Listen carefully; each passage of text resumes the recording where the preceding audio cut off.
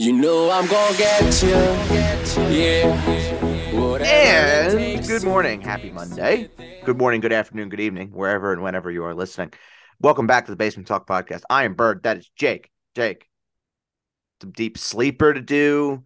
Wild card weekend. We're going to talk about the head coaching openings, maybe even talk about a little baseball, some Yankees, some Mets for our New York audience. How are you? Happy Monday. Happy Monday, my man. Doing well.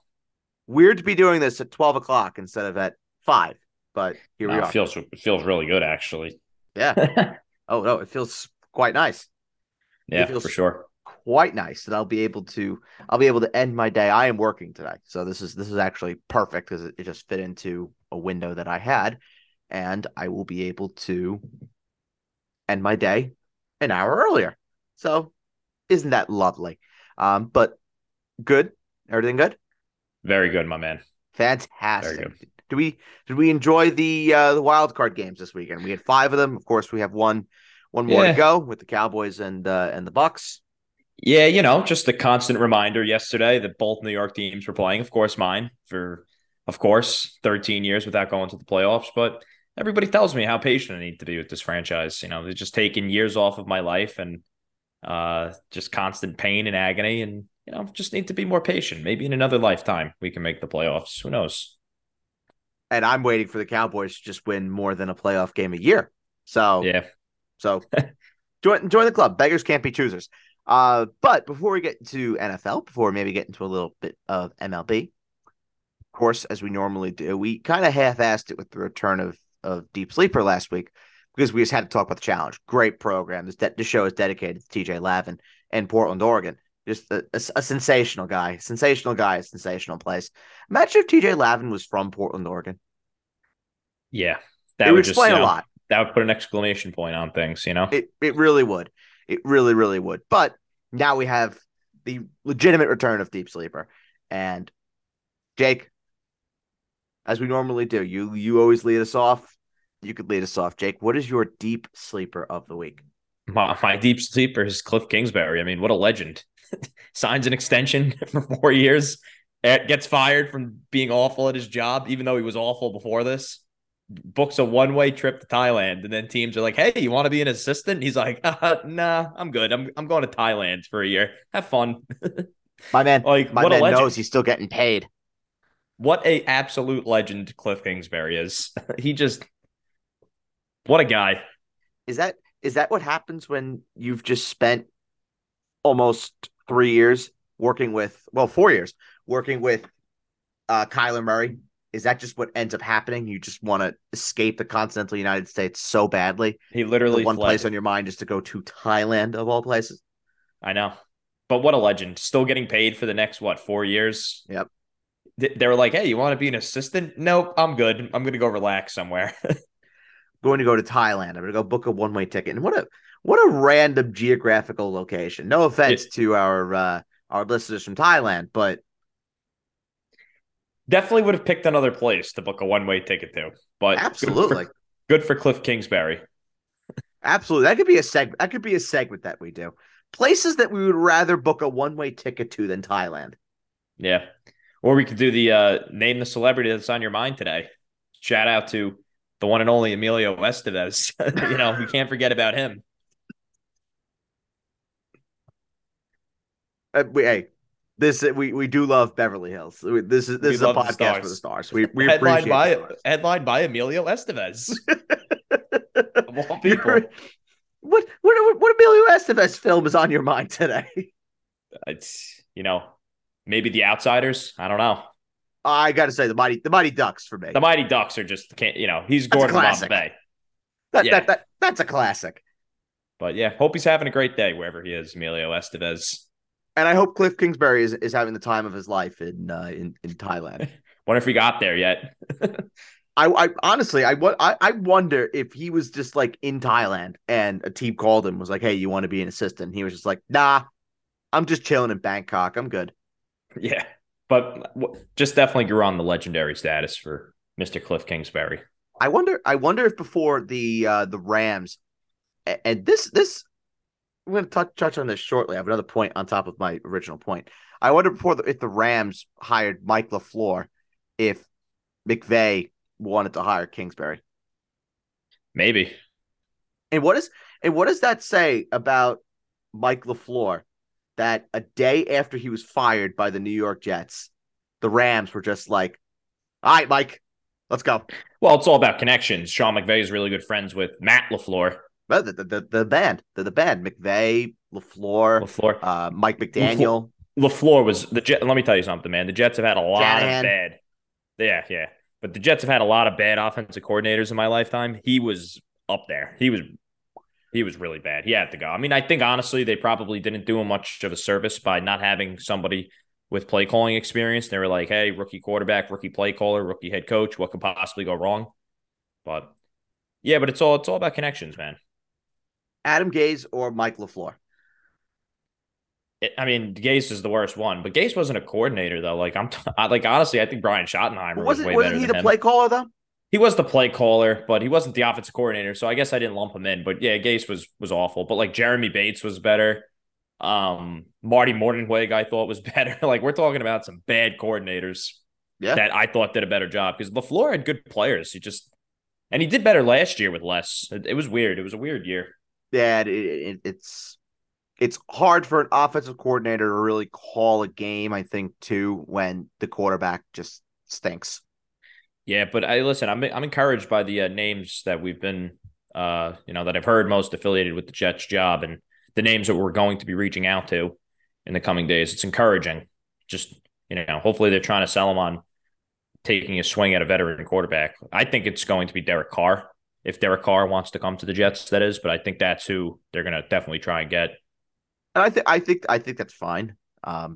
Me personally, Derek Carr is a top 13 quarterback. You can't name me 13 quarterbacks that are not better than Derek Carr. I hope I'm phrasing that correctly. Shout out to Adam. Adam may finally get his wish. Derek Carr, his guy on the New York Jets. The Jets were playing yesterday if Derek Carr was on their roster this year. Oh, absolutely. The Jets were playing yesterday if they had Jimmy Garoppolo on their roster. I don't want Jimmy Garoppolo. I don't want Jimmy. It's always hurt. It's always hurt. Yeah, he's always hurt, but the Jets are a good enough team where if you get a competent enough backup in there, and if it's gonna be Zach, Wilson's done. It'll be. I think they're gonna sign Mike White to be the backup. But why do I want Garoppolo? Like he's always hurt. Like Derek Carr could be the quarterback for like the next 4 or 5 years. Like what does Garoppolo got? Like, and I feel like with with Derek Carr, I feel like there's a gear to his game that may not have been discovered yet, if that makes sense. Where you see what I'm saying? Because listen, he's had 5 different head coaches with the Raiders. They freaking moved the franchise on him. Like, he's been through a lot of turmoil. You know what I'm saying? Well, he could have 2 head coaches with the Jets if this season doesn't go well for the Jets. You could have another head coach in there next year. But it really, I mean, I don't know. Like, I feel like Derek Carr there could be another element to his game that has not been discovered yet, if that makes sense. I really do. Like, he could be kind of what Matthew Stafford was to the Rams to a much lesser degree. Where he's tricky. He's tricky because I think Stafford, you knew could win the Rams games. I don't know if Derek Carr is a guy that wins the Jets games. Oh no, that's bro. This guy took the Raiders to the playoffs last year with Rick Bashia as the head coach. I mean, he got the Raiders into the playoffs because Brandon Staley helped them get there. Which we'll talk about Brandon Staley. Though. He was in a position though, but that throw he made to Hunter Renfrow against the Colts, that he's made a lot, and most fourth quarter comeback since Derek Carr's entered the league has been Derek Carr. Yeah. Oh no. I'm not saying not Tom Brady, not Aaron Rodgers. He's not going to lose you games. But that's why I want Derek Carr. I think that Derek Carr, there is an element to his game that has not been discovered yet. Whereas with Jimmy G, we kind of know what he is, if that makes sense. And also, Jimmy G's not better than Derek Carr either. He's not. I don't think so. I do. I do. Not close. At all. Not close. At all. I mean, Jimmy G took a team to a Super Bowl. Jimmy G has played with the 2 smartest coaches in the entire league: Bill Belichick, Kyle Shanahan. Derek Carr has played for 5 completely horrific head coaches. John Gruden is a horrific head coach. He's pretty horrific. Like he's a great guy. He's a good guy and all, but He's a great guy. he was pretty bad though with the Raiders. Like, he's drafting like Alex Leatherwood in the first No, round. that was Mike. That was Mike Mayock. I think he was the smartest asshole in the room. Yeah, I mean, John Gruden was pretty bad. Like, John yeah. Gruden, that was a disaster with the Raiders. I would love to see him get another opportunity. If Mike McCarthy, if Mike McCarthy were to get fired, if John Gruden were to become head coach of the Cowboys, would I complain? No, I wouldn't. Nah, yeah. One last note though with Derek Carr, I think Greg Olson would be a great fit with Derek Carr. Had his best years with the Raiders with him running the offense, and they just decide that was the biggest downfall of the Raiders. They should have ran it back with the same coaching staff, not get Josh McDaniels in there. Agreed. Like, honestly, I don't know why they didn't just say Rich Bisaccia. Okay, here you go. But now Rich Bisaccia isn't in the playoffs either. And keep the whole coaching staff. You know what I'm saying? Like, yeah. What a shitty owner Mark Davis is, and he's broke too. That's why he's not firing Josh McDaniels. I mean, I would have fired him. I can't. He can't. I mean, I don't know if he's paying John Gruden. We had this conversation before. I mean, I don't know if he's paying John Gruden. I would highly doubt it, but he can't. He can't fire Josh McDaniel. No, he can't. He can't. They're stuck with him. Absolutely cannot. And I knew that was going to be a terrible hire too. Yeah, well, we got to see what they do with the quarterback position. Who they bring in? Who's going to be that starting quarterback? Or if it is going to be Jarrett Stidham, and may God have mercy on their souls. I think it's going to be Tom Brady. I do think it's going to. The Brady one makes a lot of sense, and then if that's the case, they bring in Brady. Brady gets paid nothing on base salary, makes it all on incentives. They have all the cap space in the world because of it, and they are bringing in veteran guys on cheap 1-2 year deals to really shore up that defense, and the Raiders automatically become a 10-win team next year just because of it. I don't know about that. That division's pretty stacked, but Jets Raiders Sunday Night Football Week 1. Derek Carr back at the Death Star against Tom Brady says no. Me. That's a juicy game. Me, because the only thing I would want to see is Davante Adams. That's about it. Davante Adams versus Sauce Gardner. Wow. That's tasty. That's a tasty little matchup. Yeah, for sure. All right, deep sleeper of the week. I'm gonna give a very special shout out to individuals that mean a lot to me, that bring out my absolutely worst side and bring out my absolutely best side. That is the Arsenal Football Club, defeating Tottenham 2-0 in the North London Derby on Sunday. Absolutely beautiful people, great football club. I love this team and fantastic stuff. Now to the real part that I wanted to bring up to you, Jake. Tell me if this makes sense. Tell me if this in your brain, in your limited knowledge about the football, if this makes sense to you. So there was a player that was being heavily courted by said Arsenal. He is from the Ukraine. Mihailo Mudryk. You know the story of Chelsea, correct? How they were owned by Roman Abramovich, who is Russian oligarch, best friends with our good buddy Vladimir Putin in the Kremlin. Yep. Good friend of ours on the mailbag. But not Stan Kroenke. He owns Arsenal. Yes, very good. Very good. Yes, Stan Kroenke owns Arsenal. I only know that because I remember when they tried to. Didn't they try to remove him as the owner of Arsenal at one point? Yes. Yeah. Yes. But Stan doesn't run it. Josh does. His son. Okay. Josh Kroenke runs it. Josh, I think, operates 2 of their several franchises. I believe Josh also runs the Nuggets. And imagine not Stan. Your dad just buys you. He's like, here's a sports franchise. Well, he bought them, but Josh is like the CFO or something like that of the company.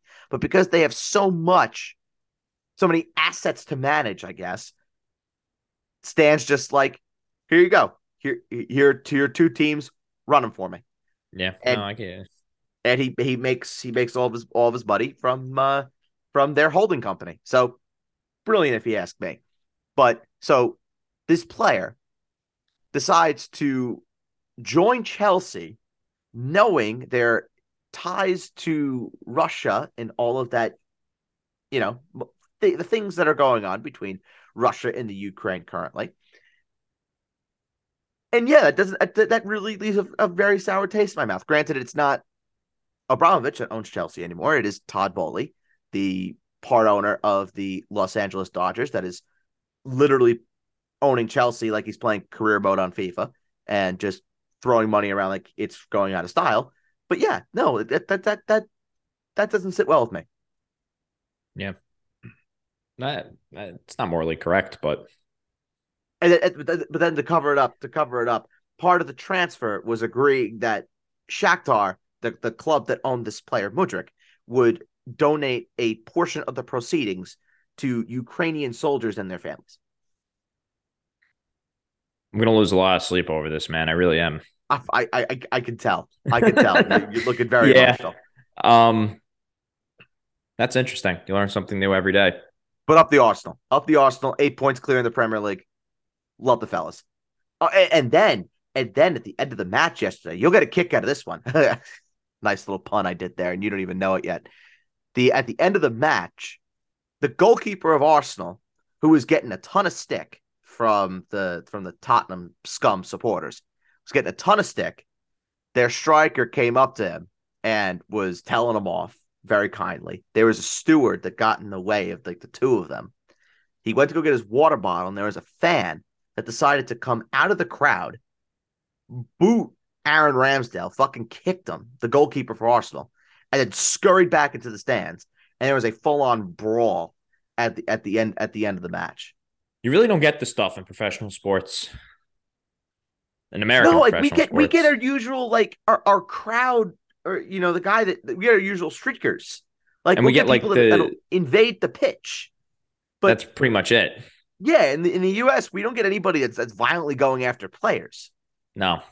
So I saw that. I'm just like, what bunch of scum. And then the club, Tottenham, because it was at their ground, issued a statement saying that the fan, whoever did it, to turn themselves in, they had 626 people that said that they did it. Shows you the quality of those people. They stick together. They're scum. They're scum. Forever scum, Tottenham Hotspur. Tottenham get battered everywhere they go. All right. What do you want to do first? You want to do Black Monday? You want to do Wild Card? I think Wild Card. Wild Card. All right, we'll do Wild Card. So let's go through all the games, shall we? We got 5 of them. The 49ers and the Seahawks. 49ers win this one 41-23. First half was good. First half was really good. Yeah, super competitive. I was really shocked. And then the 49ers decided to wake up and play football in the second half. What do you think how it's going to unfold with the 49ers, not just for this year and then for the future? Do you think Purdy's the quarterback for them? It's a really tricky of the future? One. It's a really tricky one because they spent that high first round pick on Trey Lance. So it's like, what traded a lot. You really do? Yeah. Listen, if I ran the 49ers, man, I think I'm going to roll with Purdy. I kind of think you have to. I think you kind of have to. Like, I think you can get like a second round pick for Trey Lance too. I think somebody would trade something decent for him. If you're the New York Jets, would you trade a second round pick for Trey Lance?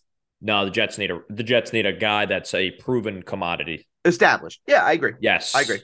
What if you're like a team like, I'll give you a couple teams that I think would be interesting. The Texans. The Colts. Yes. I think the Colts are kind of tired of the whole trading for quarterbacks, though. I think they would like to draft somebody from the college ranks. Yeah, that makes sense. They've also settled on quarterbacks that are 35 plus. Yeah, but Carson Wentz was kind of the mold, if that makes sense. Sure. Could be a franchise guy. How about the Raiders? If they don't land Tom Brady, would make some sense. Sure. A team like, hell, even the Patriots aren't happy with Mac Jones. I could see it. Tennessee Titans makes sense. That was the one that was literally on the tip of my tongue. Arthur Smith and the Falcons. Yeah. Oh, my God. There would be a market for Trey Lance. There's going to be a market for him, and I think there's going to be a market for Jordan Love, too, if Aaron Rodgers comes back. I don't know if they would do it because it seems like they're very satisfied with Jared Goff, but if they want Jared Goff's succession plan, what about the Lions? Yeah, they seem very satisfied with him, though. Yeah. But yeah, I think Atlanta's a really good shot. Maybe the Saints. They could use the Saints, a really good one. The Saints, Carolina.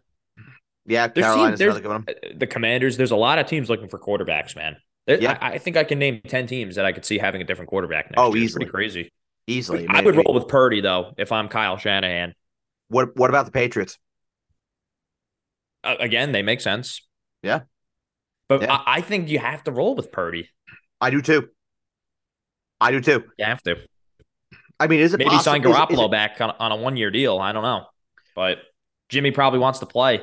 No, I think Jimmy is good as gone. I think it's Maybe really sign going to Matt come down Ryan to if you're Kyle Shanahan as the backup. you could, or you go into the season with both of them. You go into the season with both of them, and you have Trey Lance be the guy to start. And if Trey Lance No. stinks up the joint, he's going to be on the shortest leash of all time. I think you have to go with Purdy to be the guy. I mean, it depends on the season finish. If they go to the Super Bowl with Purdy, how is Purdy not your guy moving forward? Purdy to me is like what the Patriots had this year with Bailey Zappi, where Zappi Oh, was the thing for like a couple of weeks. yes. And then Mac Jones comes back, and then Mac Jones, was just Mac Jones, and the fans all want Bailey Zappi, and then Bailey Zappi gets a look, and he wasn't good. It's different though because Purdy is good. This is the playoffs too. Right. I want to see Purdy. It's gonna be very, very fascinating when Purdy is going up against either Brady or the Dallas defense, whomever it is. I think the Niners are going to be both. I think the Eagles are the tough test, man. Going to Philly for a championship game in the freezing cold, I think that's the test. Yeah, I think that could be the test. Even though I do think the Giants can win that game. No way. No way. No way. Oh, we'll get there in a I minute. think the Giants are going to meet their match. We're gonna get there in a minute. Because I do have some things to say about the New York Football Giants, but at 49ers defense, it's the best defense that is in the NFC. And the second half, they clamped down. And once Gino had that fumble in the red zone, it was over. It was over. Yeah. It was You game, think set, and Gino- match from there. You think Gino's back with the Seahawks next year? Yes. Long-term deal or the franchise tag? I think if they're smart, they work out a not a super long-term deal, like a 5-year deal, but if they are working out a 2 or 3-year deal where they're paying him 25-30 million a season, I think that's fine. It's a lot of money, man. It's a lot of money, but that's the going rate for a starting quarterback now. I would franchise tag him. I think they're going to franchise tag him regardless. But then Yeah. if you can work out a long-term deal with him where you're getting like if the Seahawks are going to pay him 3 years and 90 million, let's just say where it's a flat rate of 30 million a year, and then you allow yourself a couple of seasons to draft that starting quarterback for the future, and then you start looking at that potential next guy in year 2 of Gino. And then you kind of work the transition to happen in like year 3 of that Gino contract. Then I think that's fine. It's interesting because Pete Carroll doesn't have a ton of seasons left, so it's like, does he want to make a big swing at a quarterback? You know what I'm saying? Like, I don't know if he's in the business of drafting a quarterback succession. No, I don't think he is, but I also think that John Schneider is. And Yeah, what John Schneider has given himself endless protection by doing the Russell Wilson deal and getting the package that they got for Russell Wilson. It kickstarts their retool. It's not a rebuild. It's not a rebuild. What they did this year by getting to the playoffs was borderline miraculous. That they were able to do it. It's a reflection of John Schneider. It's a reflection of Pete Carroll. It's a reflection of every single coach, player, staff member on the Seattle Seahawks. They had an unbelievable season. The fact they got smoked in the wild card game by the 49ers, who were expected to be there, I don't think that is that's not damaging to the Seahawks at all. Nope. So they had an unbelievable season. They can keep their head held high, and now they have a top 5 pick, and they have a pick now in the 20s that they can use to continue to improve on what they have. They need help on the offensive line, and they still could use a game-changing piece on defense. And I do wonder, and we're far away on NFL draft coverage, and I know, Jake, that is your favorite time of year, but I wonder if potentially if they decide that maybe if they can get a Will Anderson to fall to them, oh my good God. Yeah, or Jalen Carter. Or Jalen Carter. Yeah, either or. I think they're gonna get one of them. I do too. And that would be a game changer for that defense. Agreed. And that would be an absolute game changer for that defense. And then what they do with the pick in the 20s, they can go and they can take an offensive lineman. Boom, done. Yeah. No, they're in a great spot for sure. They're in a fantastic, fantastic spot. And that defense too, that defense overperformed on every level. Yes. So good, No good doubt, for no them. denying Good for Seattle. But the 49ers are moving on to next week. And they will be hosting, of course, the winner of Dallas and Tampa, which will be airing on Monday night. All right. Let's get to the game we'll probably spend the most time on. The Chargers and the Jaguars. Chargers were leading 27-0 and end up losing 31-30. Got to get rid of Brandon Staley. Let's talk about the Jaguars first. Let's talk about the Jaguars first, because the Chargers, we're going to be spending about probably 20 minutes just talking about the Jaguars, man, not at all surprised. I picked them to win, and how can you really be that surprised with somebody like Trevor Lawrence? It's finally coming together for him. He just needed a little bit of guidance, and he got that in Doug Peterson. What can you say? A franchise heading in the right direction. They're going to be a Super Bowl contender in like a year or two. Yes. Maybe even next year they're a dark horse Super Bowl team. They are.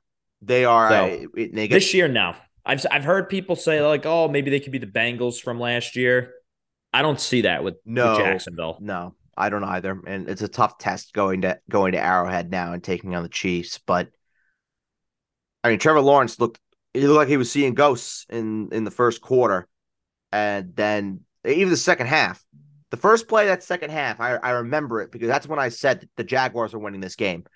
The first play of the half, they handed it off to Eckler, and it was a 4-yard loss. You had three Jaguars that completely burst through the line, and they were all gang tackling Austin Eckler.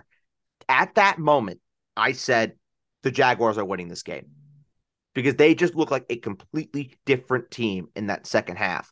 And it wasn't that I thought the Chargers were going to collapse that epically, and it would have been an epic collapse regardless. But it just looked like the Jaguars just found something in that second half. And I don't know what Doug Peterson said at half, but whatever he said, it worked.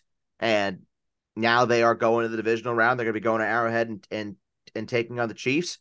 Trevor Lawrence played his best ball in that second half. He looked absolutely great. ETN was really good. I had a parlay in that game of Austin Eckler, Zay Jones, touchdowns, Evan Ingram, over 39.5 yards, and the over of 47.5, which netted me a nice little $250. So that was a nice little hit.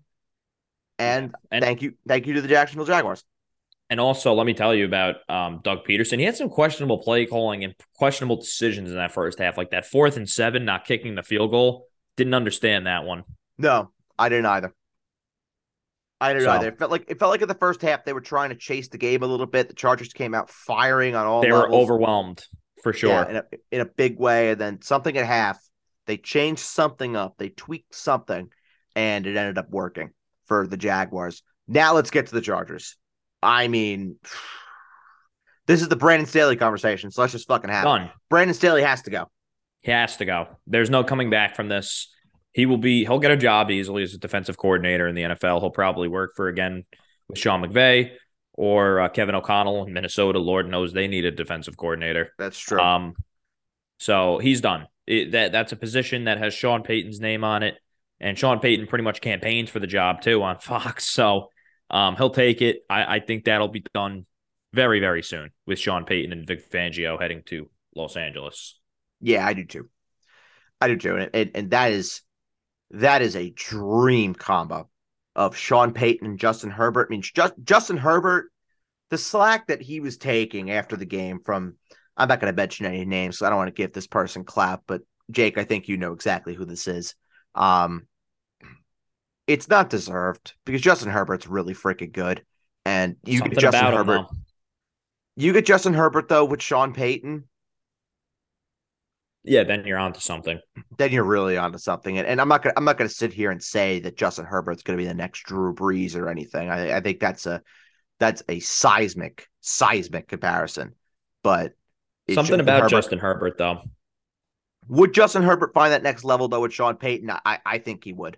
There's just something with Herbert where it almost kind of feels like Herbert and Burrow are kind of like Peyton and Brady, if that makes sense. Sure. Like it's starting to feel that way to me. There's where Burrow just has that instinct about him, that killer instinct, and that whole edge to him that I don't know if Herbert has. Oh, And Burrow. Peyton was kind of the same way. Burrow is an assassin. And like Brady was. And Yes. Peyton was, a really nice guy. He put up tons of numbers. He's the stats Wasn't guy. going to ruffle feathers. He's the stats guy. Peyton was always that stats guy would look pretty on the score sheet, but you look at the accolades at the end of the day and you say to yourself, okay, that's there are a lot of quarterbacks. If you take away the basic metrics, there are a lot of quarterbacks that are exactly like him. It feels like Justin Herbert to me. Yeah, I think it's a very fair comparison. The Chargers franchise just blows leads, man. Crazy. It's ridiculous. Meanwhile, you have Joe Burrow, who he's a favorite. Yeah. He's a favorite. And he's very he's a killer, but he's so incredibly likable. Insanely likable. And there's a lot of quarterbacks out there that are great quarterbacks. They're not likable. Herbert. Mahomes is very likable to me. Interesting. I think Josh Allen not to me. is insanely unlikable. Who?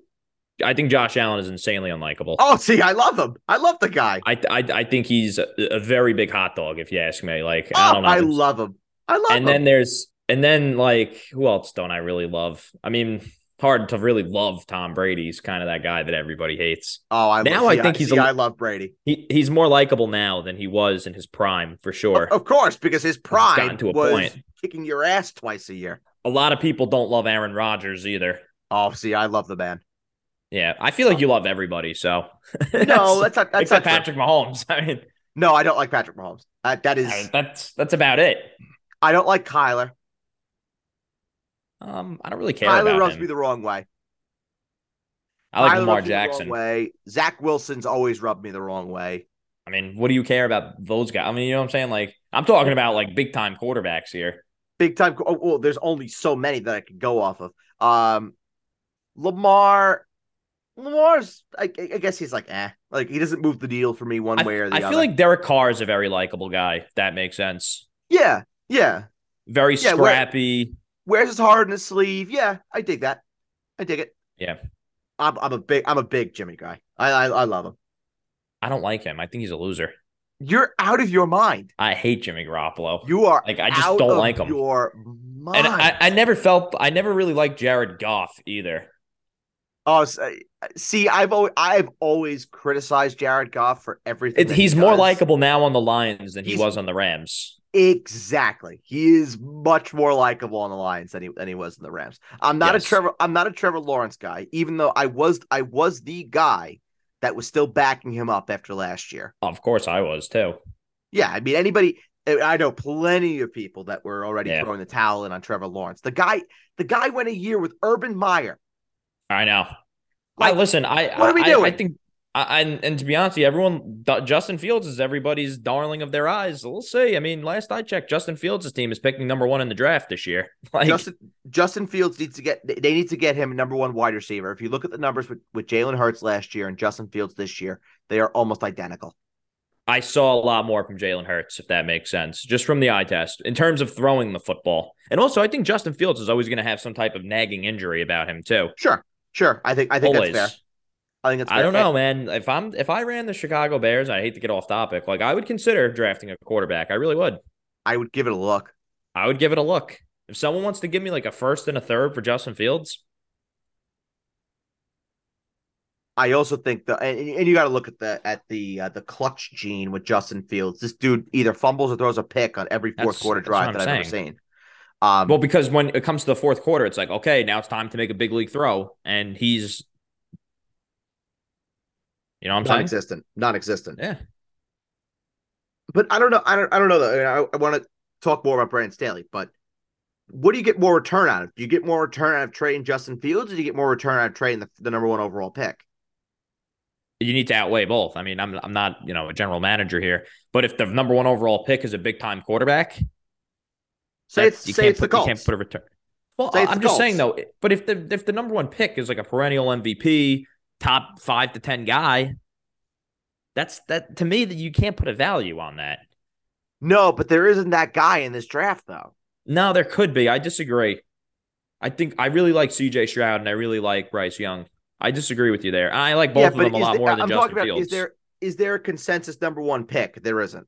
Yeah, I think it's Bryce Young for right now. I mean, I haven't really looked too much into it, but from what I'm gathering and hearing, it sounds like Bryce Young is the consensus number one overall pick. That's what I'm gathering too. But do the Colts, do the Bears go in that direction? And if they do, Buys you time too as a general manager. it buys you time as a general manager, buys you time as a head coach, but then you would also have to make the Justin Fields deal way before the draft. Because you cannot draft Bryce and still have Justin Fields on your roster. No, Because I agree with you. That first and third round pick that you could potentially get for Justin Fields, you completely incinerate that. You light it on fire if you draft Bryce Young, because everyone and their mother's going to know. Oh, okay, they're going to trade Justin Fields. All right, let's offer a second round pick for him. Done. Yeah, no, I agree. And not budge. So Brandon Staley, 100% gone. Dunzo. Has to be. And he honestly, he should have been gone after last year. He should have been gone after last year when he went. I said that on the. Remember we were talking about? I'm like, I would fire We him. both said it. We both said it. Everybody says should, but if for some reason Sean Payton doesn't get the job, another coach that I think deserves another chance for that job. How about Jim Caldwell? If they're interested in building a program, sure. Yeah. If they are interested in building a program, absolutely. I have no issue with that. And it's not the offensive coordinator either. No. It's not Joe Lombardi. But I wonder if one of the moves that they could potentially make is to not go offensive with Sean Payton if they don't get him, because the stars are aligned in that direction. Well, I mean, they went Brandon Staley defensive mind. Right. I wonder if they stick with the defensive-minded approach, stick with a younger head coach who is in a system with offensive gurus all over the place with DeMeco Ryans. And I wonder if they try and poach somebody from San Fran underneath Kyle Shanahan. That could be something that they could do. I hate that, actually. In my opinion, I think you need a coach that's coached before. I think that whoever they hire needs to be somebody who's done the job before, a lot like a Doug Peterson with Jacksonville. Interesting. I would hire like Jim Caldwell. Frank Reich. I would hire Frank Reich. I'm not a big fan of hiring head coaches a year after they've been fired, if that makes sense. I think they need a year. I think they need a year to pay their dues as a coordinator, reflect on things, maybe take a year off. What about Jim Harbaugh? Oh, Harbaugh would be insane. Absolutely. I think that's the guy that the Broncos. If it's not Payton. We'll talk about. Yeah, I think it should be Jim Harbaugh, and I think Harbaugh takes that job. I think he would. I think he would too. I mean, we kind of nailed it there. I think those are the three names that I would hire, for sure. And we'll get into the non-playoff teams that have openings. We'll get into those discussions in just a little while. Yes. The Dolphins and the Bills, 34-31. This was a game for a hot minute. Yeah, I think Buffalo just overlooked Miami completely. Yep. And Mike McDaniel gets a lot of slack, man. I think he's a good coach. I mean, there's some things that are a little worrisome. I mean, the fact that they couldn't break the huddle, it seemed like all day was, are you kidding me? Yeah, I don't know if that's on Mike McDaniel. I think it's just on the relative inexperience of the quarterback in such a big spot. And you know me, I would love to go after Mike McDaniel for everything, but I don't know if that's on him. Well, he did take the blame for the 4th and 1 delay of game. That was a nightmare. That was because he thought they picked up a first down. Yeah, and they had a play call, and then they couldn't get it. That's inexcusable to me. That's inexcusable. Yes, but Mike McDaniel had this team playing hard, man. I mean, they he had Skylar Thompson looking like an NFL quarterback for a decent part of the game. I think there were definitely times where you're like, bro. But hey, and another thing too, Jalen Waddle killed them with drops all day. He looked bad. Yes, he looked bad. I don't know if he was playing hurt or not, but he looked brutal. But I mean, credit to Mike McDaniel and the Bills. I think they're a little too happy to be winning that game. I think they should have been, saying to themselves, we should have killed these guys. Yep. But I don't know, man. With Buffalo, it's going to be next week will be the best game of the entire playoffs between Buffalo and Cincinnati. You have tons of storylines. I don't know who I'm going to pick in that game, but yeah, that's how it goes. I kind of am leaning with the home field advantage and taking Buffalo, but It's very tough. do I really want to go against Joe Burrow? That's what I'm saying. And then also with Buffalo, and I say this every year with them, they do not have a running game. No, they don't. And you have to run the football if you're going to win. If you're going to win a Super Bowl, it's just like playing defense. You got to play defense in order to win a Super Bowl. You also have to be able to run the football.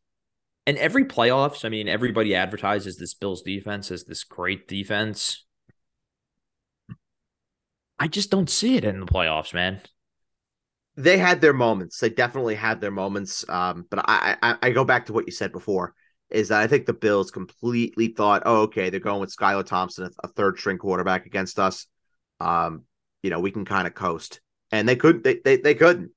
And give Skylar Thompson credit, though. He got his ass kicked all day. Should not have been in that game. He was a 7th round rookie. He hung in there. He held his own. He held his own. And I genuinely think that Teddy Bridgewater, his time as an NFL quarterback, that needs to be done. Because how is anybody going to hire him bring him in as a backup now? He's not available. He takes one hit and he's going to have an injury. This has happened multiple times this year. No, I think he might retire. Honestly, it's just like this football thing is just not working out. No, it's not. It's not. He's made decent money. Go sit on your money and get healthy. Because right now, they should not have to be in a position where you're relying on a 7th round rookie that you have as your third string quarterback in a playoff game. That should not happen. You know what's really wild? Skylar Thompson was my deep sleeper during the pre-draft quarterback discussion. He was. Played okay this year I did say that he was not ready to play it by any stretch, but he had his moments this year for sure. Yeah, he did. He absolutely did. I think he'll be their backup at least next year. Oh, yeah. Yeah, I think so. I also wonder if maybe they go with another veteran that is like super, super ready to play. Because with Tua. Right, because you don't know. You don't know. And I really wonder, too, if they really look at Tua and they say that he's not our guy with the Mike McDaniel connects with San Francisco. I wonder if that becomes a spot maybe for Trey Lance. Maybe. And the stars are really connected on that one. I feel like the interest of Tua around the league would be like non-existent. He's just super high risk. He's super high risk. And the reward doesn't necessarily make you want to take that risk, if that makes sense. No, the potential return on investment is not great enough. It's not. It's not like at his peak, you're getting a Tom Brady lookalike. No. So it's just not worth the potential risk that you're putting into it, because I think we can all agree that he suffers one more big concussion. We're talking serious potential long-term implications on that. Agreed. So I don't know if that is really worth the potential risk of going out and potentially getting Tua if he does become available for whatever reason. But I do agree with you. I think Buffalo completely overlooked Miami. Good on James Cook for scoring a touchdown. I kind of got the vibe that, and this is more of like a fantasy thing, but I kind of got the vibe that the Bills are very kind of set on James Cook being their guy next year. And if that's the case, money. We'll just need to see for sure. All right, let's go to the Giants and the Vikings. Giants win this one 31-24. Listen, I picked the Giants to win. They did win. And honestly, I know the scoreline says it was 31-24. I thought the team that was coached the best was going to win the game, and that is exactly what happened. The Giants put together an absolutely picture-perfect game plan for how you beat the Minnesota Vikings. Short passes, run that clock, train it as much as you can. Don't take too many chances, but if you're going to take your chances, make sure that they're there. Don't turn the ball over. Don't take too many stupid penalties. They were well coached up, and that is on Brian Daboll. He is an unbelievable football coach. The Giants are very likable. That makes me sick to my stomach to say it, but they are. And 31-24, I don't think that scoreline did the game justice. I thought the Giants thoroughly dominated that game the second that offense took the field. The Vikings, of course, they scored in their first drive. Congratulations to them on that. But the second the Giants offense took the field on their first offensive drive, I was like, yeah, okay, the Giants are winning this game. Yeah, I mean, the Giants are definitely a likable team. I think Brian Daboll, who I knew was going to be a great coach, and Agreed. I don't know how the Chargers didn't hire him for Justin Herbert 2 years ago when they hired Brandon Staley, but whatever.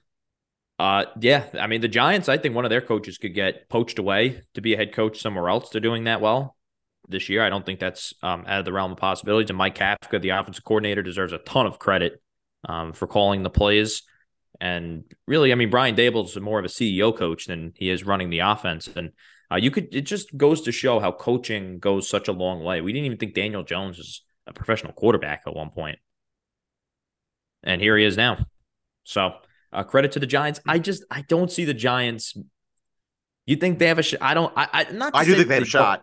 I don't think I don't think they're going to win. I'm not going to say they don't have a shot, but I don't know, man. I think the Eagles just have. I think it comes to a point where talent and the Eagles they're very well coached by Nick Sirianni and company. Yes, they are. In Philly, first playoff game, I think that's an environment the Giants aren't ready for. I think you got to do the same thing that they did against the Vikings, and now the Eagles defense is eons better than the Minnesota Vikings defense is. Yeah. So I don't know if that's necessarily going to work.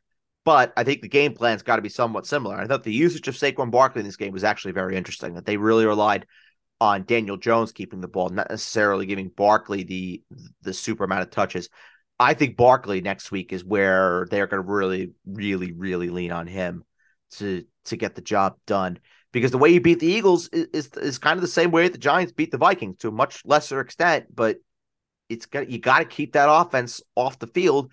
Giants defense grew into the game. It's not an overwhelming, powerful defense.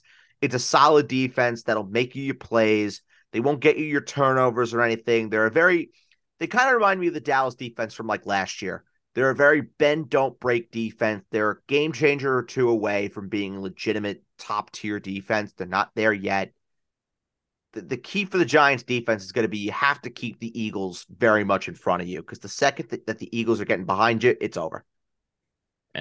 And also the thing with the Eagles is they have 2 weeks ready to go and plan for the Giants. I think that's a very underestimated element of this game. I don't know, man. I just think that this is a game where the Giants meet their match. A lot of people think they'll have a shot, but just, you know what I'm saying? It's just a gut feeling, but we'll have to see. That's why we play the games. I think the Giants cover that 7.5. I do. I mean, the hook is interesting, but I think the Eagles will win this game. I don't want to say convincingly, but I just don't see how the Giants win, if that makes sense. I see how the Giants win. I see it. You try. Jalen Hurts had another week to get healthy. If you find a way to win the turnover game and you keep the Eagles offense off the field, Giants will win the game. Yeah, but they're a tough defense to move the ball against, though, the Eagles. They're a tough defense to move the ball against. But let's also call it for what it is. The Eagles were playing their guys against the Giants. The Giants benched everybody. Well, the Eagles the also could have been relatively close. Yeah, but the Eagles were looking ahead. The Eagles could have been looking ahead. They could have been overlooking. You can't just say Buffalo was overlooking Miami yesterday with Skylar Thompson. And, there's a double standard here. You know what I'm saying? Like, that could have actually absolutely been the case. Am I the one that's defending the Giants? This is very weird. I don't really like. It's not that you're defending them, but like that could have been the case. Like, that's not going to make me. You see what I'm saying? I'm giving here? the Giants more credit than you are. It's not that I'm not giving them credit. It's just like when I'm looking at them matching up against the Eagles, like. Or you're giving the Eagles more credit than I am. Potentially. I just think we're on a collision course between the Eagles and the 49ers for that NFC championship game. They've been the two best teams all year in the NFC. I see it happening in Philadelphia. I kind of think this is going to come down to the Brady effect. If Brady gets out against Dallas. Oh, bro, the Niners are going to embarrass them next week. I kind of think so, but then again, Dallas could compete against the Niners. I think Dallas would. It's hard though, because I don't know if you could just instantly count out Tom Brady in the I month of absolutely can. Did January. did you see that game against the Bucks this year? Oh, of course I did. They're gonna Of get course I did. embarrassed. They're gonna get embarrassed. Interesting that you think Dallas puts up more of a fight I against absolutely. I mean, they did last year for sure that game of in Jerry Dallas World though. versus San Francisco would be a defensive slugfest. If Yes. you have two of the best defenses in the league going at it. Yeah, I think Dallas wins tonight too. I do. I hope you're right. I I think hope you're that right. I mean, Dallas wins. you know my prediction. Bucks 45, Cowboys 3. Yeah. But yeah, it's gonna You know be my pick. The one blowout of the weekend comes courtesy of the Tampa Bay Buccaneers against the Cowboys. yeah, no, I hear you. And then finally the Ravens and the Bengals. Again, this is the Bengals. They completely underestimated the Ravens. What the hell was Tyler Huntley doing on that to goal situation when he fumbled and Sam Hubbard took it 98 yards? What the hell was he doing? It's tough. Like, are you really gonna get on Snoop Huntley? A little bit.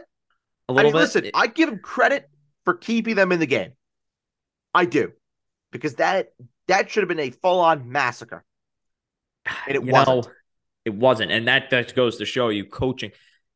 Coaching goes a long way. I mean, John Harbaugh kept it, that team should not have been competing with the Bengals. I do think the Bengals could have been overlooking the Ravens with Snoop Huntley a little bit, Agreed.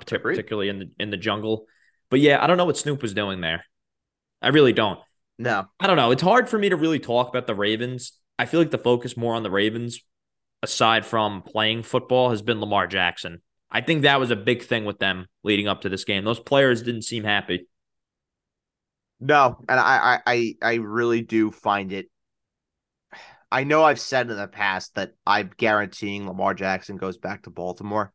I still think he does. But after last night, him not even traveling, that is just that's a huge slap in the face, isn't it? Yeah. Like, It didn't even show up. yeah, how do you go back into that locker room and be like, all right, guys, I'm here. Fresh And then you spanking can, new contract. I'm yeah, paid. Everything's good. that's what makes me think, like, I don't know if Lamar Jackson's back with the Ravens next year. I don't know. I'm not saying he's not. Maybe I lean more towards yes than no, but am I 1,000% sure? No. I was about 95% certain about a month ago. You ask me now, I'm like 70% certain.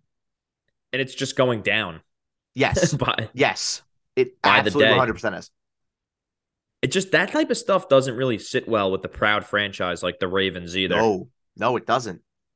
You know, they never operate as if somebody's bigger than the team, the franchise, and it's interesting because if they're a team that really prides themselves on tradition and the ability to replenish. Whereas if they trade Lamar Jackson and get, let's just say, the same deal that the Browns got or the Browns gave the Texans for Deshaun Watson, what was it, like 3 firsts, 2 I seconds? think they can get more than that. They can But, get. I'm not sure. I'm not sure with the give him a injury new contract. So okay. and Okay. the injuries too to Lamar Jackson. Sure. So Yeah. let's say they get 3 firsts. Just forget everything else. 3 firsts are really like the Baseline headliner. 3 first. Sure. Sure. I think the Ravens can see that as, oh, you know what? We can go get another quarterback and build around him with all these other assets that we have. And we have a great coaching staff and we develop players. We never pay top dollar for anybody. Could I see that? I could also see that too. I mean, it's the circle of life. Just go right back here. If they do trade Lamar, take one of those picks that you get, trade it to San Francisco for Trey Lance. Yeah. Trey Lance, or you could take Anthony Richardson out of Florida. Would be interesting in that offense. In that offense, yeah. I think Greg Roman, though, will not be back as the offensive coordinator of the Ravens. No, I don't think so either. I think that's done. And I kind of wonder if they do decide to move on from Lamar, if they decide to completely change the philosophy and go with a more pocket-friendly passer. Very well. I mean, they have the offensive line in place. They have the running game in place. They just need to figure out Receivers, what they're going to do with their downfield targets. I mean, it would be great for Mark Andrews. It'd be great for Rashad Bateman. If you can get a quarterback that can absolutely 100% get the ball downfield with 100% certainty, yeah, they'd be you could change the philosophy of that team on a dime. How about Tom Brady? Sure, They'd be interesting, huh? That'd be very interesting. And that defense is it's It's gotten a lot better.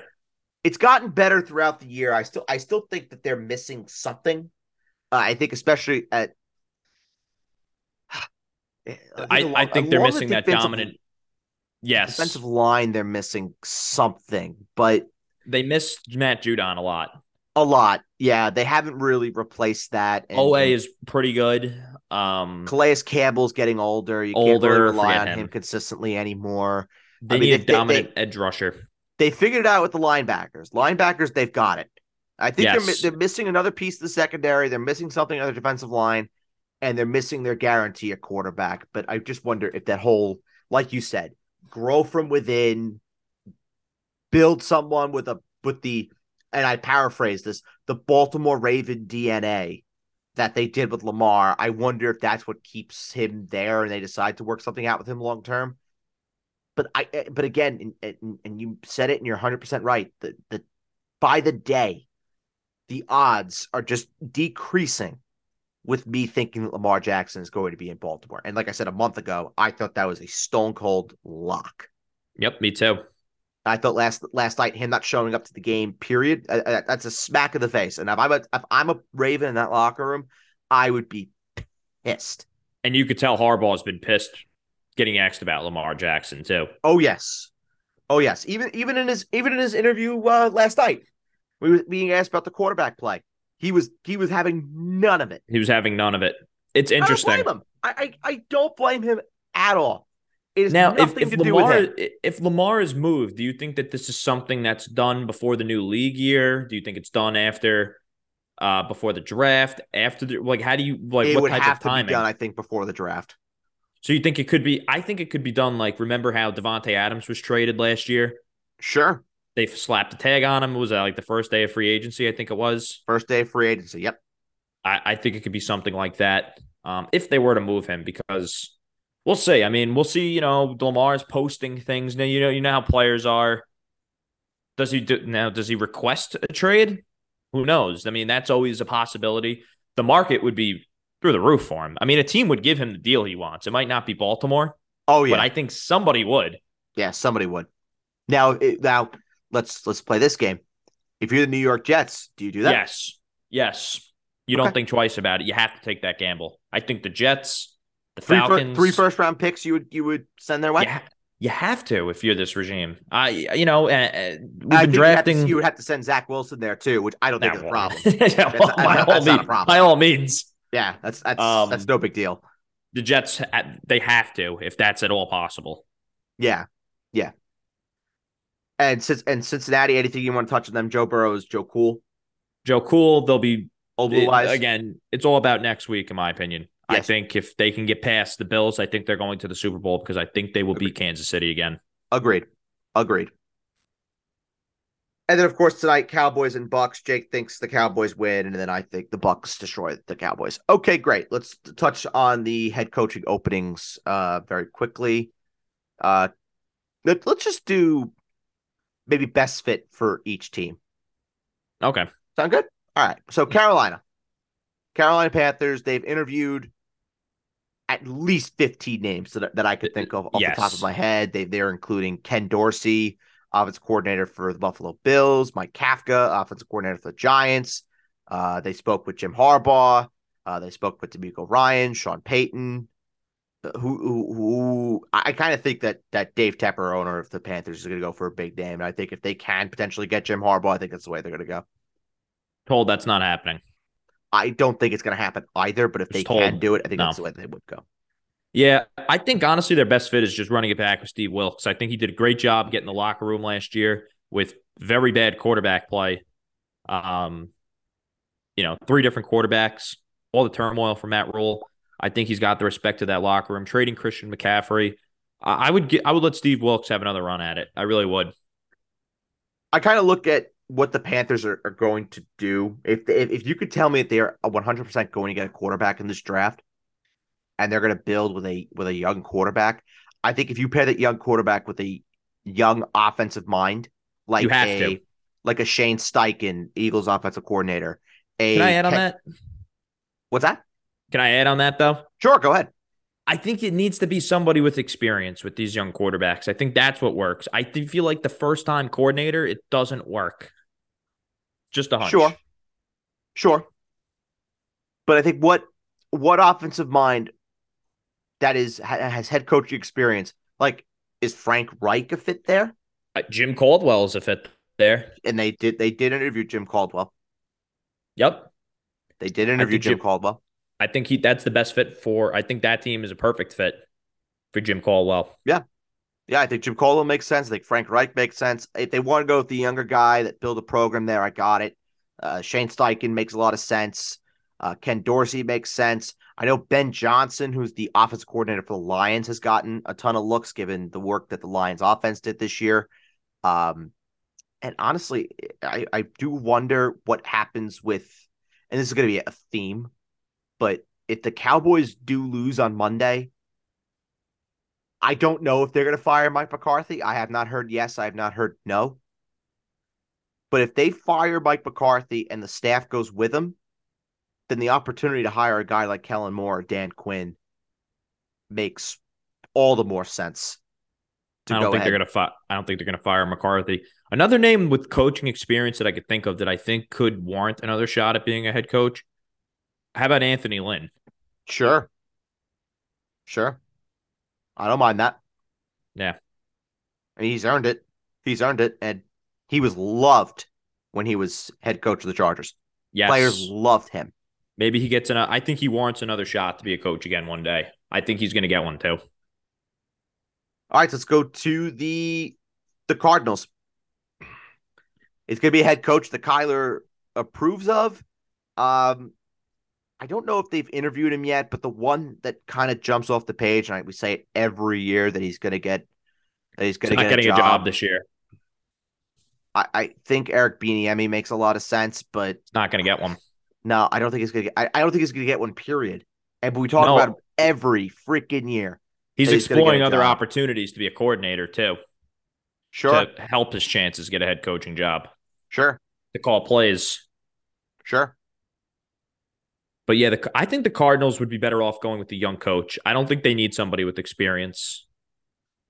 Okay, so then would a DeMeco Ryans make sense? He would. I think he would, and that defense needs work. They're an interesting spot. They're in a very interesting spot because they have to. I kind of think that's a team. They're going to tear it down, and they're going to be just going right down to the studs. They could, but you have that Kyler contract though. Does it really behoove you to tear it all down? Yeah, but how do you retool that team? How do you rework it's the NFL. I mean, they're winning half the battle. I think Kyler Murray's a franchise quarterback. I do too. I mean, I'm not a fan of his, but one good draft, man. That's true. You never know. The NFL is a year-to-year league, and if you have a quarterback, you're going to need a coach that's going to go in there and automatically is going to get along with Kyler. Who's that guy going to be? Honestly, I have no idea. Bieniemy's a very good shout. I wonder if maybe Kyler, if they do go a defensive route, I wonder maybe if Kyler Murray, I know they've requested an interview with him. I wonder if Brian Flores might get a look for this job. That was the name that I was thinking about. I get it. He's had the head coaching experience. I don't think you need to have experience for this particular position, but I think Brian Flores would command a lot of respect from the players, particularly Kyler. And it's an interesting spot too, because again, we talked about tearing it down, but the Cardinals offer, they don't have a GM right now. They don't have a head coach. If they're going to bring in the coach before they bring in the GM, that coach is going to have almost total control of everything that happens with that team. So while the situation is a little difficult, they're still going to have, I would say, pretty significant personnel control. And I think that helps appeal to potential candidates that may want that job. Can I give you a good candidate that I don't think he's interviewed for this position? I Sure. know he's interviewed for one. How about David Shaw? Yeah. Oh, yeah. Yep. The white whale.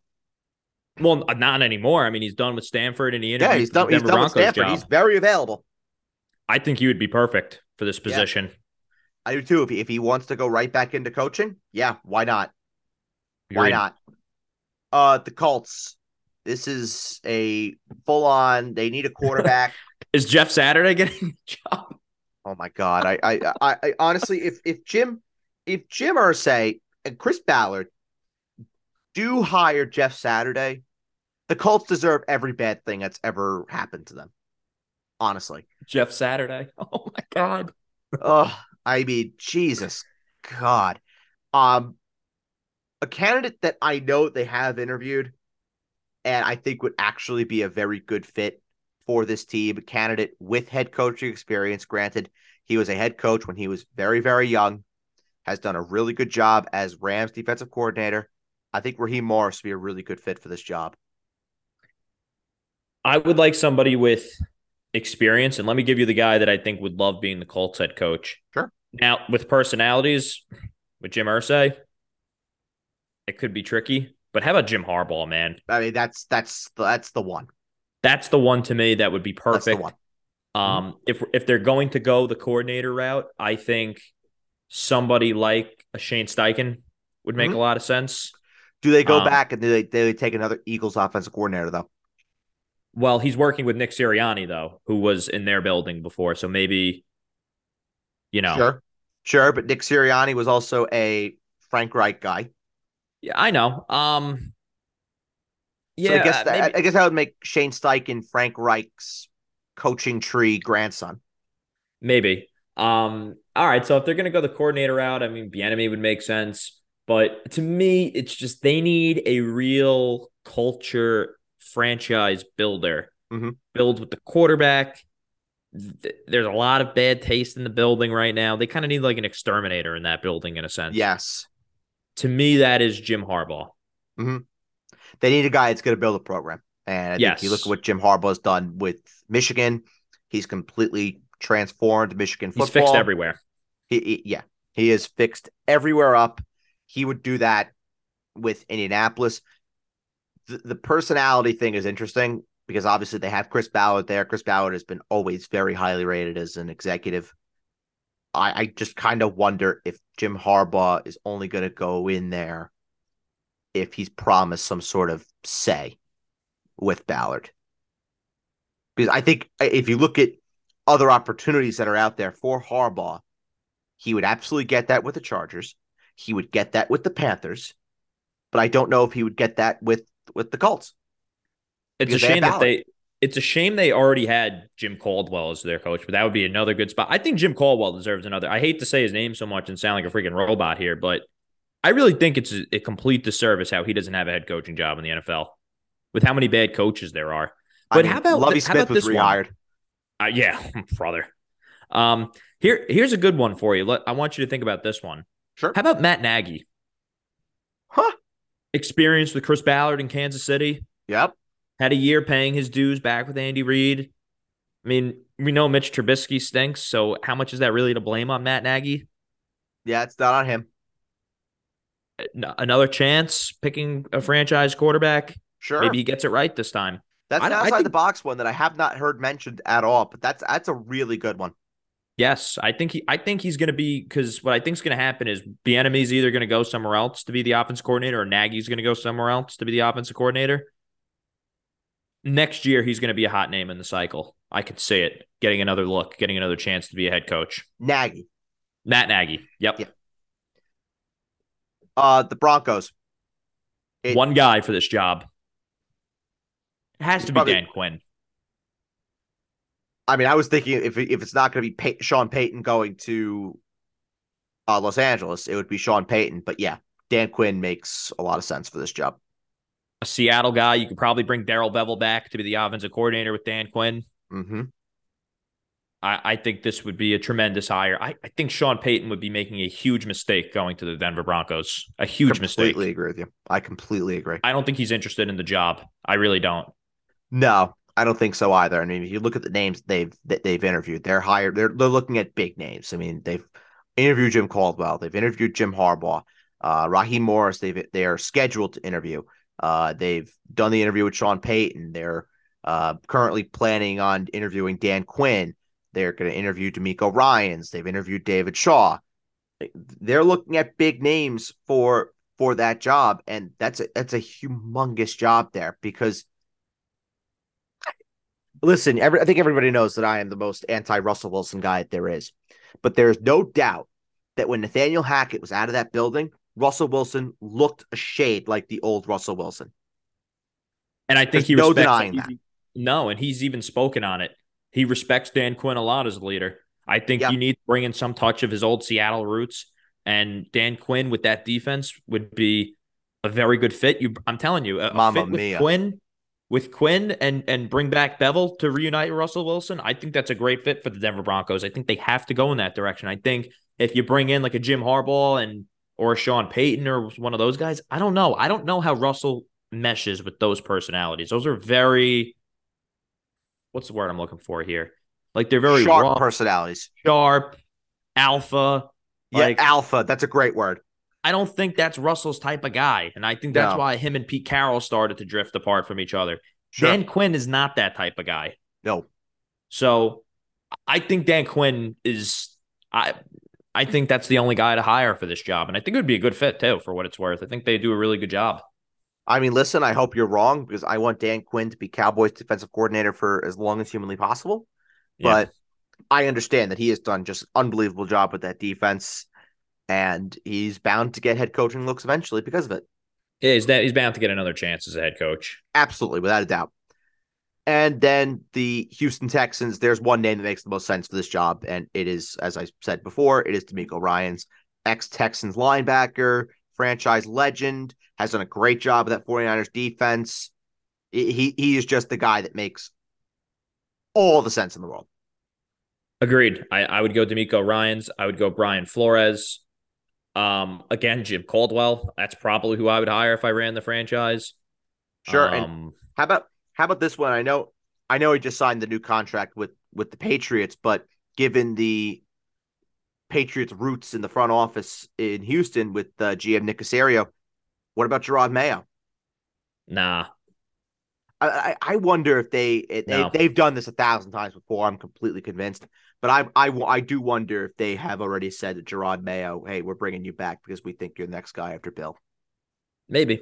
You know what's really crazy is, you know who would be a decent fit for this job, but it obviously won't happen for obvious reasons? It'd be Bill O'Brien, He would be a fit. the offensive coordinator with Bryce Young in Alabama. Yeah, it makes so much sense. Kind of does. I mean, you know. But you're also throwing all your eggs in that one basket. Like if the Colts trade up, they pass the Texans and they take Bryce Young. I know. Well, they couldn't even tank properly. They could The Texans. exactly. They Lovey couldn't even Smith tank also properly. was just Lovey Smith was flipping the bird to the Texans front office. Oh, he knew 100% going into that game against the Colts that he was getting fired. You Yeah. could not tell me otherwise. No, he 100% knew.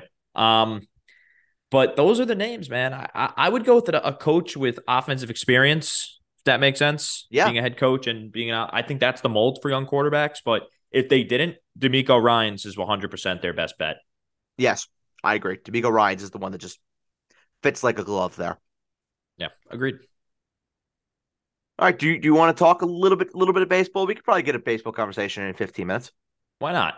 All right, so let's talk about some Yankees. Talk about some noisy neighbors. Who do you want to start with first? You want to start with the noisy neighbors? Or you want to start with the Yanks? The noisy neighbors. Sure, let's start with the noisy neighbors. So, the noisy neighbors. They signed Justin Verlander. It's good stuff. It's good stuff. It's cool and all. It's cool and all. They thought they had Carlos Correa. That was pretty funny. Yeah. That was really funny. I enjoyed that. I enjoyed that a lot. It was a great time. But let's just call it for what it is. Mets will be a good team. They have a great rotation. I thought the signing of Jose Quintana, I thought that's a really shrewd, really good signing to add to their rotation. Call it for what it is. but they're still the Mets, and the Mets They, are going to find a way to Mets at the end of the day. and they still can't hit. That's true. I don't understand it with them. I mean, the pitching was not their problem last year, and that seems to be the area they've attacked. And I don't know. You can make a case that they're a third place team in that division behind the Phillies and the Braves. Absolutely could. Sure you can. With the improvements that the Phillies have made and what the Braves are continuing to build on. The Braves really haven't done anything seismic. They didn't need to, though. You know what I'm No, saying? they haven't had to. I honestly, I think with the Braves bringing in Nick Anderson on that 1-year deal, that's just so classic Atlanta. If he gives you anything. Get a guy where there is no risk at all, but his upside, we've seen it. His upside is that he's a 40-50 save closer that gets to an All-Star game. Yeah. Yeah, I agree. I think that was obviously shrewd, but I think Philly, though, Trey Turner in this lineup is the Phillies lineup is the best lineup in the whole NL East. I don't think there's much argument about that at the current moment in time. No, there's not. And you're bringing back Zach Wheeler. It's just they're going to be tough, man. They're going to be tough. But yeah, the Mets will be a good team. They'll probably be in contention for the NL East, but they're still the Mets at the end of the day. That contract that they gave to Brandon Nimmo, 8 years, $162 million, I believe it was, off the top of my head. Oh, why? Why? It almost reminds me of the Knicks giving Mitchell Robinson that big contract. It's like, in a way, with significantly less years and significantly less dollars. It's like, but why? Yeah, like I don't think anybody okay. It wasn't important that the Mets re-signed Brandon Nimmo. Sure. But they overpaid that need with the length of the deal and the fact that he is going to be paid almost $20 million a year. I just think that every Mets fan's de facto answer to that is, well, it's the Uncle Stevie's money. Okay, it's nothing to him. There's gonna come a point though where you'll see. Cohen strikes me as the type of guy, though, where if this is not going the way he wants in 2 years, he's like, what the hell? Like, I'm not getting a return on my investment. Why the hell am I spending my money on this? You know what I'm saying? Cuts his losses. Yeah, but he's also a fan. So it's like, it's one thing if it's you or I that's throwing hundreds of millions of dollars into like the Colorado Rockies when we are Yankees fans. But for him, it's like he's throwing his money into a team that he grew up loving and still loves. So he's also a businessman at the end of the day, and he could see that he's not making, a return on his investment. Sure. I don't know. For me, it's a weird one for the Mets. It's a weird one because I don't think they've got, like you said, they've gotten better in areas they didn't have to get better in. And yeah, they had to replace Jacob deGrom. All right. I get it. You do that with Justin Verlander, probably one of the only sure things in baseball in the regular season. But did you see Justin Verlander pitch in the playoffs? Because I know I did. Well, he pitched great against the Yankees. That's about it. But who doesn't pitch good against the Yankees in the lineup? Yeah, who doesn't find God against the Yankees? That doesn't mean anything. Everyone does. Everybody pitches well against the goddamn Yankees. Speaking of the Yankees, let's talk about him. Let's talk about this wonderful offseason that the New York Yankees have had. And when I say wonderful, I just mean it's a confusing one in a lot of ways. They've only made 3 notable signings: Aaron Judge, Anthony Rizzo, and bringing back Tommy Kahnle. I love Tommy Kahnle. Well, and Carlos Rodon. And Carlos Rodon was a huge one. And Rodon, yeah. Over my head completely, forgive me. And they of course signed Carlos Rodon. Rodon, that's a big one. That's a big one. Because that is, you want to have, like, if Rodon is healthy, Jake, is there a better 1-2 in baseball than Garrett Cole and Carlos Rodon? I mean, Max Scherzer and Justin Verlander is probably number 1. But outside of that, is there a better 1-2 than Cole and Rodon? I mean, No, I kind of can't don't think think of there one. is. I can't think of one really off the top of my head. I mean, if you really want to dig deep, I mean, the Marlins maybe with Sandy Alcantara and Sure. Pablo Maybe Lopez. the Dodgers with Walker Bueller and Julio Urias, maybe. Maybe who knows with Walker Bueller if he's even gonna. If he's even gonna pitch, yeah, sure. Um, maybe Seattle with Luis Castillo, which is definitely the guy the Yankees should have went and got instead of Frankie fucking Montas. Yeah, God help us.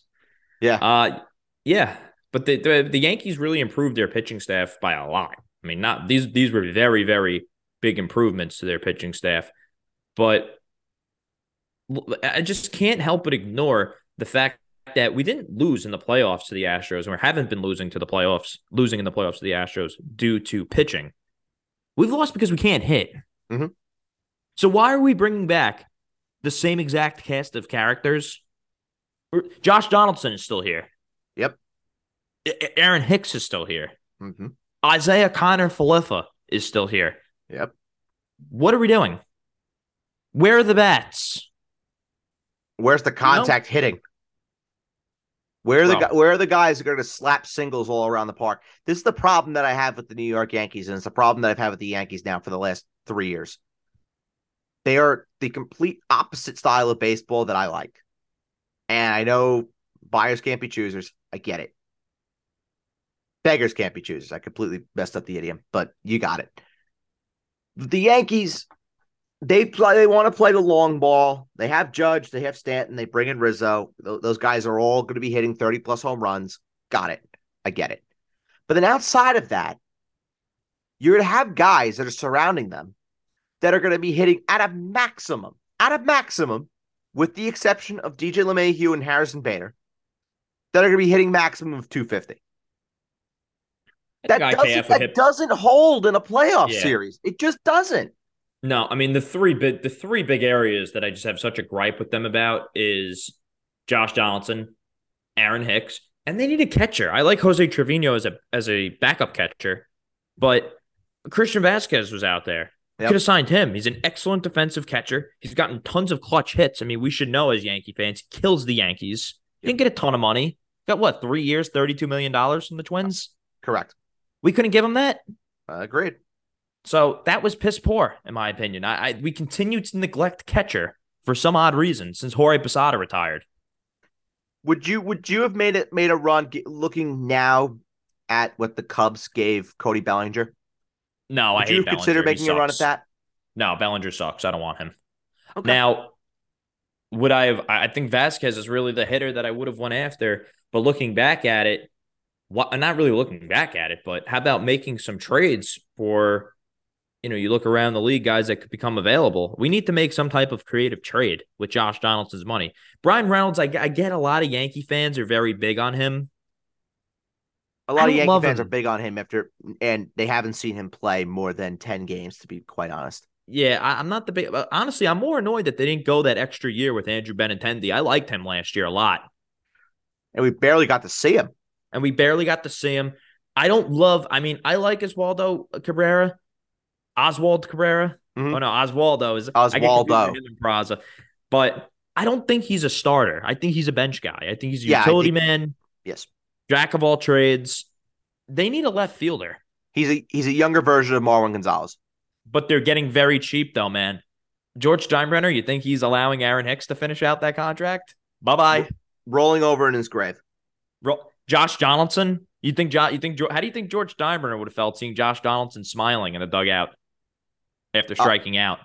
I think he would have been in his office the next morning getting chewed out. So they need to get creative in some capacity, man. I don't know what the hell that is, but it's not good enough right now. They have to get creative. And I mean, hey, why are we surprised? Because they brought back Aaron Boone. Well, I got nothing for you there. I mean, and they gave him a new contract. You look around the league at all the teams that are good. They all have good managers. Cora. Dusty Baker. Dusty Baker. Baseball guy. Dave Roberts. Who's the manager of the Braves again? I forgot the guy's name. Brian Snitker.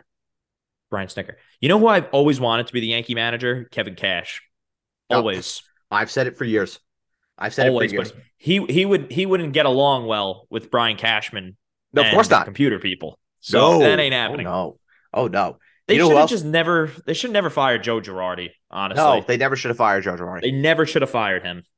I mean, who I would love. I don't know if I would love him back, as a manager, but I know he's with the Blue Jays. But how do you not bring back Donnie Baseball in some capacity? I know. Well, the Like, are Yankees' you relationship fucking with him is kidding me? done. Yeah. It was done when they didn't give him the managerial job after Joe Torre because Mattingly was the guy in waiting after Torre for all those years. Yep. And they passed on him for Joe Girardi. That was the end of that relationship. But yeah, I agree. I would love him to be the manager. But the guy to me, though, would be like, go get Kevin Cash from the Rays. I think Kevin Cash would be the type of guy that put the game. Because the manager in baseball does matter. I don't care what anybody tells me. It yes matters. And no. Yes and Coaching no. matters in sports, bro. I agree and I disagree to a point because I think you look at what the Mets did when they brought in Buck. They brought in a baseball guy. They brought in a guy that Steve Cohen said, all right, I will give you the tools at your disposal. I will provide you with the tools. Build me a palace. And in year one, he was able to do that. Now, granted, that was with a significant amount of funds to play with, but Buck Showalter was able to do it. And I think you ask any Met fan under the sun, you're not going to find one that's saying, oh, yeah, Buck Showalter, year one, that was an absolute mess. None of them. You ask a Yankee fan how they feel about Aaron Boone, you're going to find at least, if you line up 100 Yankee fans, you're going to find more than 70 that'll say Aaron Boone is a fucking disgrace. Yeah, no. The Yankee fans don't like Aaron Boone. No. I think that has been proven time and time again. There is a severe disconnect between what the Yankee fans want and the product that they are putting out onto the field. Yeah, and listen, they're a 100-win team again. That's the craziest part about the whole grand scheme of things. We talk about them as if they're like a below 500 team. They're going to win 100 games and win the AL East next year again. But are they going to win the goal is not winning the AL East or going to the playoffs. The goal is to win the World Series. Correct. And we're not close to that goal as currently constructed. Correct. And there's something else that just came through my phone here. From some NBA news, get a quick reaction on this one. The Cleveland Cavaliers are closing in on a trade for John Collins. Wow. John Collins has just been rumored to be traded for like 2 years now. Correct. It is supposedly a 3-team deal: Cleveland, Atlanta, and the Utah Jazz. Interesting. I'm not seeing anything about that. It is from, let's see if I can get you the source here. It is from Mark Stein. He's reliable. Yes, Mark Stein. He's definitely reliable. So there you go. There's your bit of NBA news. But there's your piece for Cleveland. We talked about this last week. Cleveland might need one more piece. I wonder in this deal if Evan Mobley might be moved. I think John Collins kind of sucks, to be honest with you. I do too. I've never thought he was any good. You add him to that Cleveland team. He may not have to be super dynamic. We'll just have to see. I think it's Karis LeVert that's getting moved. That's what people are saying. It probably will be. It probably will be Karis LeVert. Honestly, Karis LeVert gets moved again. Yeah, I'm seeing it here. Interesting. Yeah, it's a nice note to end on. Nice little note to end on. And thank you, as always, for listening to the Basement Talk podcast. You can find us on all streaming platforms. Subscribe, leave a 5-star review. Tell us how much you love the program. What we're planning on doing is once a month on this show, and I know Jake is going to absolutely love this, but once a month on this show, and we'll take a week where we do 2 recordings. We're going to be doing a monthly mailbag where you can ask us anything you want under the sun. It could be about any sport anything, any topic. It doesn't even be about sports. It could be about life, whatever you want. Because we're smart people here. We can help you out with all your life problems. But yes, I think the current plan for that, when I was looking through everything, is I think that 2 a week schedule, we're probably going to start that at the end of the month. So every month at the very end that week, we'll be recording 2 episodes of the Basement Talk podcast. One will be a regular bog standard Basement Talk podcast where we talk about everything, and the other one will be a mailbag. So right now, the tentative plan will be the week of January 30th. That's 2 weeks to record a mailbag, a general mailbag about anything that you want. So start submitting your questions, and we will absolutely get to them in 2 weeks. But that's just something that we'll be doing on the podcast because we know how much the mailbag was loved and is loved by the people. We love helping the people.